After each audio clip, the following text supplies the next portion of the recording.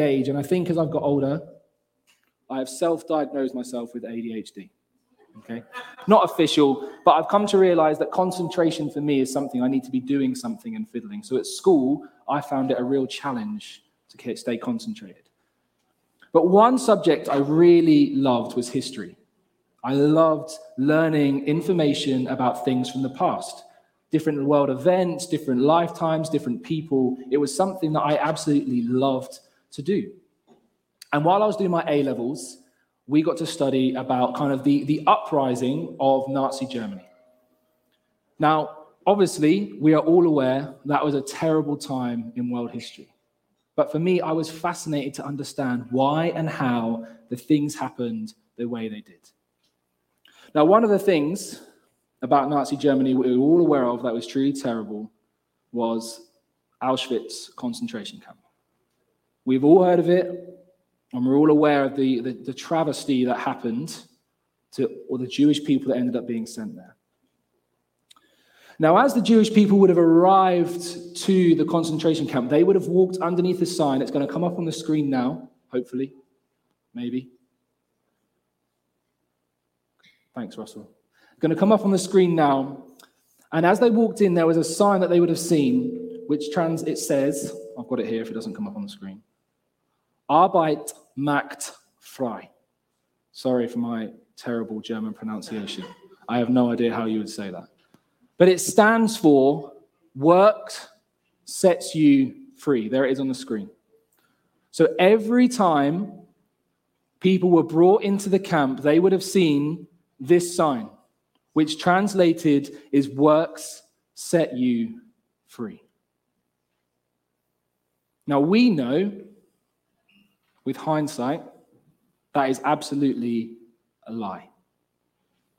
Unfortunately, the many people that were sent to this camp worked until death.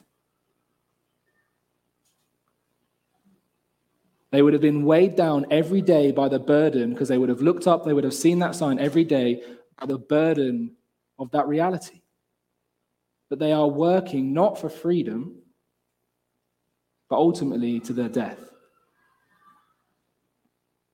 And I was struck by that saying because I think if we're completely honest with ourselves, many of us live Arbeit macht frei in our relationship with God. How much work I'm doing is how I get in what right relationship with God. Look how much time I give to serve at my local church. I'm on 4 teams. Look how often I open up my home to people to come in and to share food. Look how much money I give regularly to my church and to other things. And hear me, these are not bad things. I'm not saying these are bad things. But if that is what we look to be set free, we've got it wrong. Work does not set us free. And over the last few weeks, we have been in a study of Galatians. And it has been incredible to hear from people sharing God's word as Paul has been speaking to the church in Galatia. And he's been reminding the churches, Paul, that they need to be aware of false teachings. You see, false teachers have been coming in and they've been saying, Jesus, that's a great start. But we just need that little bit extra. Jesus plus something else. But Paul is saying if we try to get right by the rules, we end up being enslaved to them. We end up being burdened by them. So we're going to be reading today from Galatians chapter 5, and we're just going to start by reading verse 1. It's going to come up on the screen. And it says, "It is for freedom that Christ has set us free. Stand firm then, and do not let yourselves be burdened again by a yoke of slavery. For it is for freedom that Christ has set you free." Now, Galatia historically was a Gentile area. And they would have worshipped many gods. And as part of their worship, they would have needed to have done a lot of different things to be right with that God. Doing good works, hard works, whatever it might be. So they were aware, that they needed to do good things in order to be right. That was kind of ingrained into them. But Paul is saying that's not the case anymore. That's not the reality because of Christ. You do not need to be weighed down by the yoke of slavery. You don't have to live that way because there is a new way to live. Now, when we read that and it says yoke, honestly, the first time I read that in the Bible, I thought it was talking about eggs. Really, that is serious. I was like, what has eggs got to do with anything? And then I've researched it and I found out what a yoke is. So an image is going to come up on the screen of a yoke, hopefully.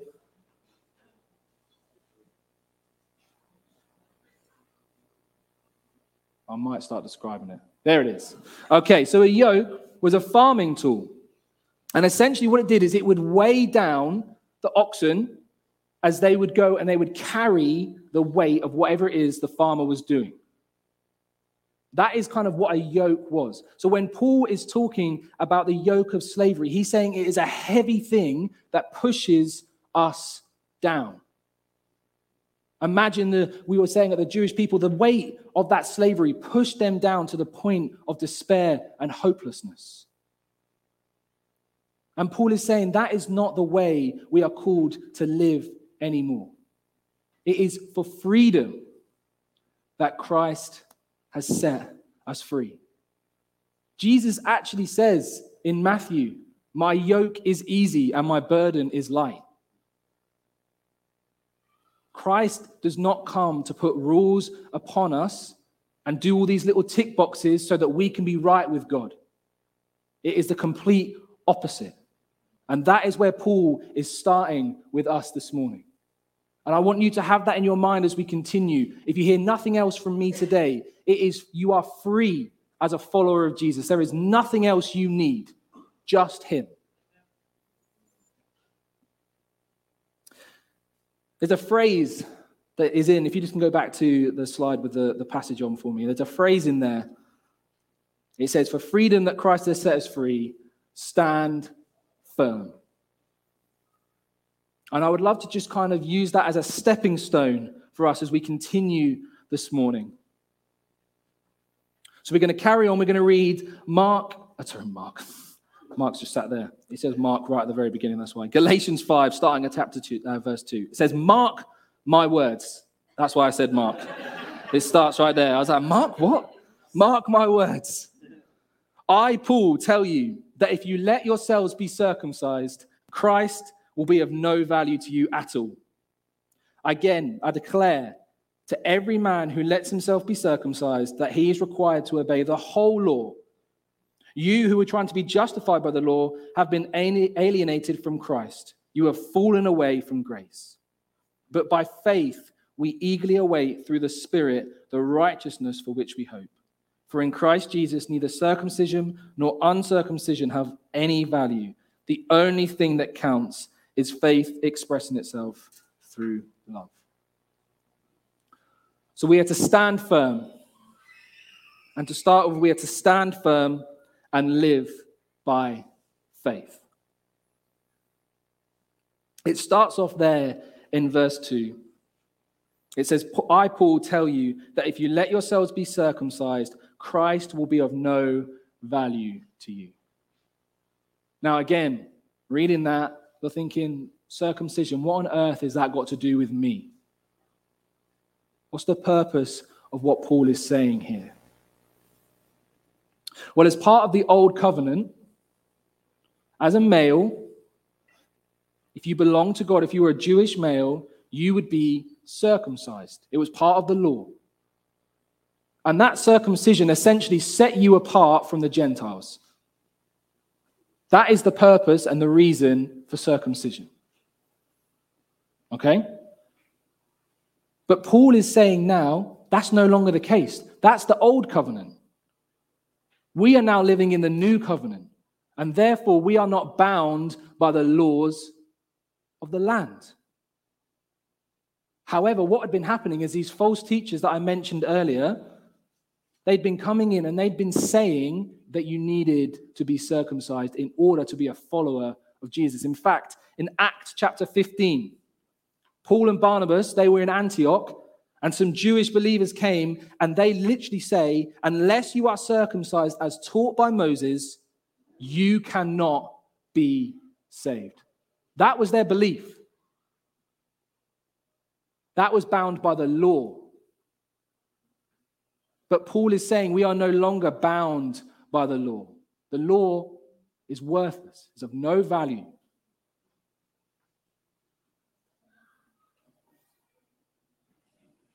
Paul is saying that if you desire to be circumcised, you're essentially saying, I need a little extra. Jesus plus circumcision, and I'm good. For us, Jesus plus attending church every Sunday, I'm good. Jesus plus, I give my 10%, I'm good. Jesus plus, I tell someone else about Jesus, I'm good. And we start adding all these rules and these laws to make sure that we are in right standing with God. But that is not what Paul is saying here. And for me, if I'm being completely honest with you, I really struggle to grab this concept. I was not born into church. I gave my life to Jesus just over 8 years ago. So for me, I haven't necessarily been exposed to or kind of experienced the church upbringing where we are often, here we see and we are exposed to different traditions, different denominations, different cultures that often come with different rules and laws that we are to follow in order for us to be right. So when I read through this, I was like, yeah, makes sense, duh. But I recognize that my story isn't your story. And that for a number of us in the room, church has been your life. And you have grown up attending church since the day you can remember. And as a result of that, you have heard and seen various different rules and laws that you are to follow in order to be in right standing with God. But that is not the truth of the gospel. And essentially, if we want to be bound by the rules and by the laws, read what it says in verse 3. Again, I declare to every man who lets himself be circumcised that he is required to obey the whole law. I researched this because I had no idea. That's 613. So Paul is saying if you want to follow one, you've got to follow them all. And I don't know about you, I can maybe do 2. So that's another 611 to go. It's impossible. We are never going to be able to do that. And Paul is saying you don't have to.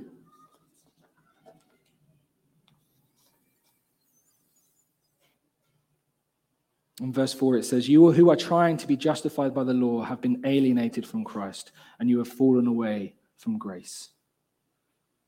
Essentially, if we are choosing laws and rules, we're essentially saying to Jesus, I don't need you. I'll do it myself. And the reality is we do that more often than we think. We say, Jesus, thanks for what you've done, but I'm just going to do this little extra bit and I'll be fine. If we choose to follow the laws and the rules, whether they are from Scripture in the Old Covenant or ones that we have imposed upon ourselves because of tradition and all these things, we are essentially saying, Jesus, thanks, but no thanks.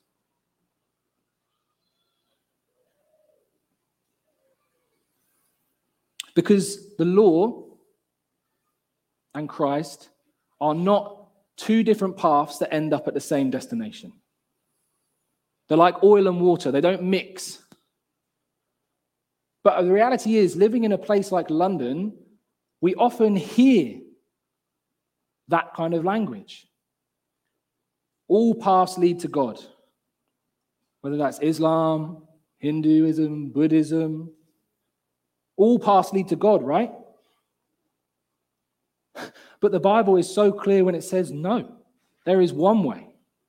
And that is through Jesus Christ, who died on the cross and rose again 3 days later. But the world we live in is saying to us like this. Many of you will know I work for a charity called Young Life, and the whole kind of mission that we have is to meet teenagers, build relationships with them, and tell them about Jesus.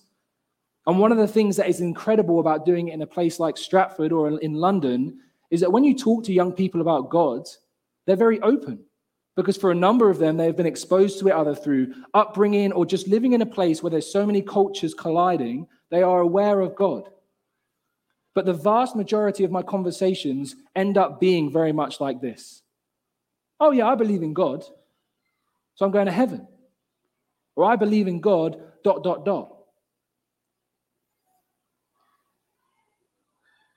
But it's not just I believe in God and I go to heaven. It's not I follow rules and I go to heaven. It is, as Paul says in here, faith. I said, stand firm and live by faith. Verse 5, it says, but by faith we eagerly await through the Spirit the righteousness for which we hope. For in Christ Jesus neither circumcision nor uncircumcision has any value. The only thing that matters, or counts rather, is faith, expressing itself through love. It's so simple. And we complicate it so much. The only thing that counts is faith, expressing itself through love. I was chatting with Mark this week as we were kind of getting prepared for the preach, and he shared with me the title of a book that I thought sounded absolutely fascinating, and it is simply this: Jesus plus nothing equals everything. That is the gospel. That is our faith. It is a belief that Jesus lived, that he died for our sins, taking our place, taking our punishment, and rose again 3 days later. Simple as that. There is nothing extra that we need to add. No rules, no laws, no shoulds, no has-tos. It is faith in Christ. We have been set free so we can stand firm and just live in our faith. And as we live in our faith, as it says here, we love those around us. And I think even just having Ursula and Jenny up here on stage is proof of that. Their faith has been expressed in love. And in this room right now, there are many that have been touched as a result of that and are making decisions to follow Jesus. 1 + 1 does equal 2. We don't need to overcomplicate it. So we're to stand firm and we're to live by faith. And secondly, we are to stand firm and reject what is false. Read with me verses 7 through to 11. It says, "You were running a good race. Who cut in on you and kept you from obeying the truth? That kind of persuasion does not come from the one who calls you. A little yeast works through the whole batch of dough. I am confident in the Lord that you will take no other view. The one who is throwing you into confusion will pay the penalty, whoever he may be. Brothers, if I am still preaching circumcision, why am I still being persecuted? In that case, the offense of the cross has been abolished." Paul is encouraging the people who would have been hearing this letter not to compromise by listening to false teaching. And he gives 3 kind of examples of what that might look like. It starts with kind of like an athletic term. It says, you were running a good race. You were going the right direction. You had a good pace. Who have you let cut in? Start whispering little lies. Are you sure Jesus is enough? Surely it's just this little extra thing. How many people have you told about Jesus today? These little things that people kind of cut in and start whispering lies. It's like a courtroom. Verse 8, that kind of persuasion does not come from the one who calls you. I can imagine in a courtroom, it's lawyers trying to persuade the fact that their person is guilty or not guilty or whatever it might be. And it's the same with these false teachers. They're coming in and they're using really clever words. They're sounding all fancy. And for me, I know that's something I can be intimidated. If I'm having a conversation with someone and they sound smart, I tend to believe them. Because if they can say things in a certain way, I'm like, I can't articulate it like you have, so surely that must be true. But we need to be wary of that. We need to reject that. Because that is not from God. It literally says that kind of persuasion does not come from the one who calls you. So we need to be on guard and wary of people saying things to try and persuade us. And lastly, baking. In verse 9, a little yeast works through the whole batch of dough, just a small amount. It only takes one seed. And if we're not careful and we don't reject that, that will grow and grow until eventually everything has been impacted. Paul is calling to attention that we must be on guard. We must be wary. But Paul has confidence. And why does he have confidence? Is it in himself? Because he's eloquent and he can sound really nice when he stands at the front and speaks? Is it because of the life that he's lived? Because he's done all these crazy things and he's come through the other side? No, it's none of that. I'm confident in the Lord that you will take no other view. And it's my conviction that if you're in this room and you would call yourself a follower of Jesus, that same conviction is in you. I truly believe that if you would say you follow Jesus and you desire to live for him, that we are able to see what is of him and what is not. And when we are faced with that choice, we have to make a decision. Am I going to reject the thing that is not from him, or am I going to reject what God is saying? And sometimes they can be really hard things. But Paul is saying we must reject those things that are not from God. And that is a challenge to each of us. And why do we need to reject them? It says in the next verse, the one who is throwing you into confusion will pay the penalty, whoever he will be. There is a consequence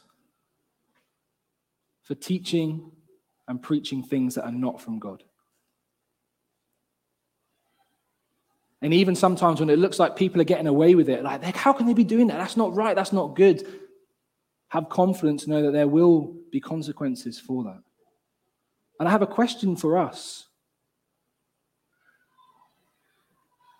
Are there things that you are putting on yourself or on other people that are not from God? Maybe based upon church background, maybe based upon culture, maybe based upon teachings that you have received in the past. Ask yourself, am I believing these things for myself and or impacting other people with those things? Because Paul is very clear when he says there are consequences. Consequences for that. So we're to stand firm and we're to reject, but we also have a responsibility to preach truth. Verse 11. Brothers, if I'm still preaching circumcision, why am I being persecuted? In that case, the offense of the cross has been abolished. He's saying, if I was preaching what the false preachers are preaching, why am I being persecuted for this? The reality is he's not preaching that. He's preaching the cross, the truth of the gospel. And guys, I forget this myself. The cross is offensive. It rubs people up the wrong way. In 1 Corinthians 1, 23-24, it says, but we preach Christ crucified, a stumbling block to Jews and foolishness to Gentiles. We should not forget that the cross is a horrible, hard thing for people to understand. But we have to be bold in proclaiming that truth because we believe it to be true. So we're to reject what is false, but not just to reject it and be like, cool, I'm good. We also have a responsibility to preach what is true. And that is that Christ was crucified on the cross. And the reason it's offensive is people don't want to admit they need saving. We live in a culture today where it's all about, look what I can do. I will get myself out of this mess. I. And that's hard. But the truth is, that is what Paul is saying. We do need a savior. Over the last few years, I've had the opportunity to have many conversations with different people about the Christian faith. And there's a particular conversation that stands out, someone very close to me. And they called me up one day and they said, Tom, I've been exploring the Christian faith. Would love to ask you some questions. We were having this dialogue and it was going back and forward, back and forward. And then one day they call me up and they say, hey, Tom, I just read the Gospel of Luke. I said, that's amazing. What did you think?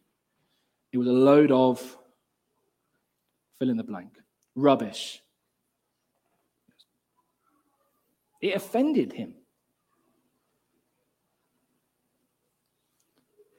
But we have a responsibility to tell them the truth. To reject the false things. And be bold in our proclamation of the truth that Christ died for our sins. That we needed him to do that. And then to finish it off, in verse 12, Paul says, as for those agitators, I wish they would go the whole way and emasculate themselves. Now, for gents in the room, I've seen a few of us kind of like close our legs. Paul is serious about this. He's not messing around. Essentially, what he's saying is, if you're going to do that, go the whole way and just chop it off. That's how serious Paul is taking this. It's not just if you fancy it, just do this. He's like, no, the truth is this. And if you're believing something else, you want to go and get circumcised? Cool. Why not go the whole way? Sometimes the Bible is very clear and very just blunt. And Paul's not saying that to be offensive or to seek revenge. He's saying that because he believes so deeply, he cares so much for the people that he is writing to, because he believes that it is the gospel, the cross, that is Christ and nothing else. And that's the same for us today in this room. Nothing else. No add-ons, no extras, no little bits. It is the gospel.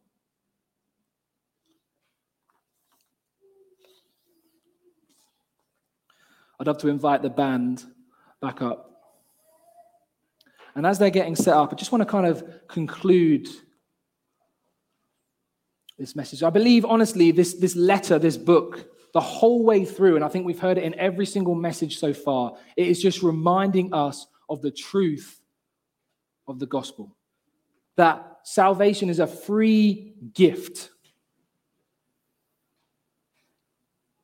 I believe we are to stand firm and to live by our faith, and that alone. Jesus plus nothing equals everything. And we're to stand firm and to reject what is false, understanding that it is the truth of the gospel alone. No extras, no add-ons, rejecting that and trusting God's word. But why? Because we've been set free. If we circle all the way back to verse 1, the starting point today, it is for freedom that Christ has set us free. And as I finish today, I have a question. What's still burdening you? What's weighing you down?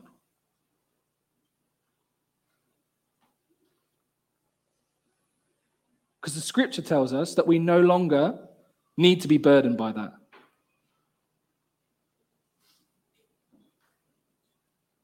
And when I say think about it, I don't mean now and just like, okay, cool, yeah, thanks, Tom. Seriously, consider that. Meditate on that this week. Ask God to show you. What is it that is burdening you, that is weighing you down? Because it is for freedom that Christ has set us free. So we don't need to be enslaved to anything else. We can live by faith and we can reject what is false. But we have a responsibility to meditate and to reflect and to seriously think, is it something that I need to let go? The band are going to sing a song, Christ is Enough. And I deeply, deeply believe that. Let the words wash over you. Sometimes I think I'm guilty of in worship, just singing the song because it's a nice tune and Jonathan sounds really good. But actually, the words have truth. So listen to them and reflect on them. Let me pray. Jesus, thank you that it is for freedom that you have set us free. That there is nothing else that we need, no extra bits, just you. Help us to, Lord, live by faith. Our faith and trust in you.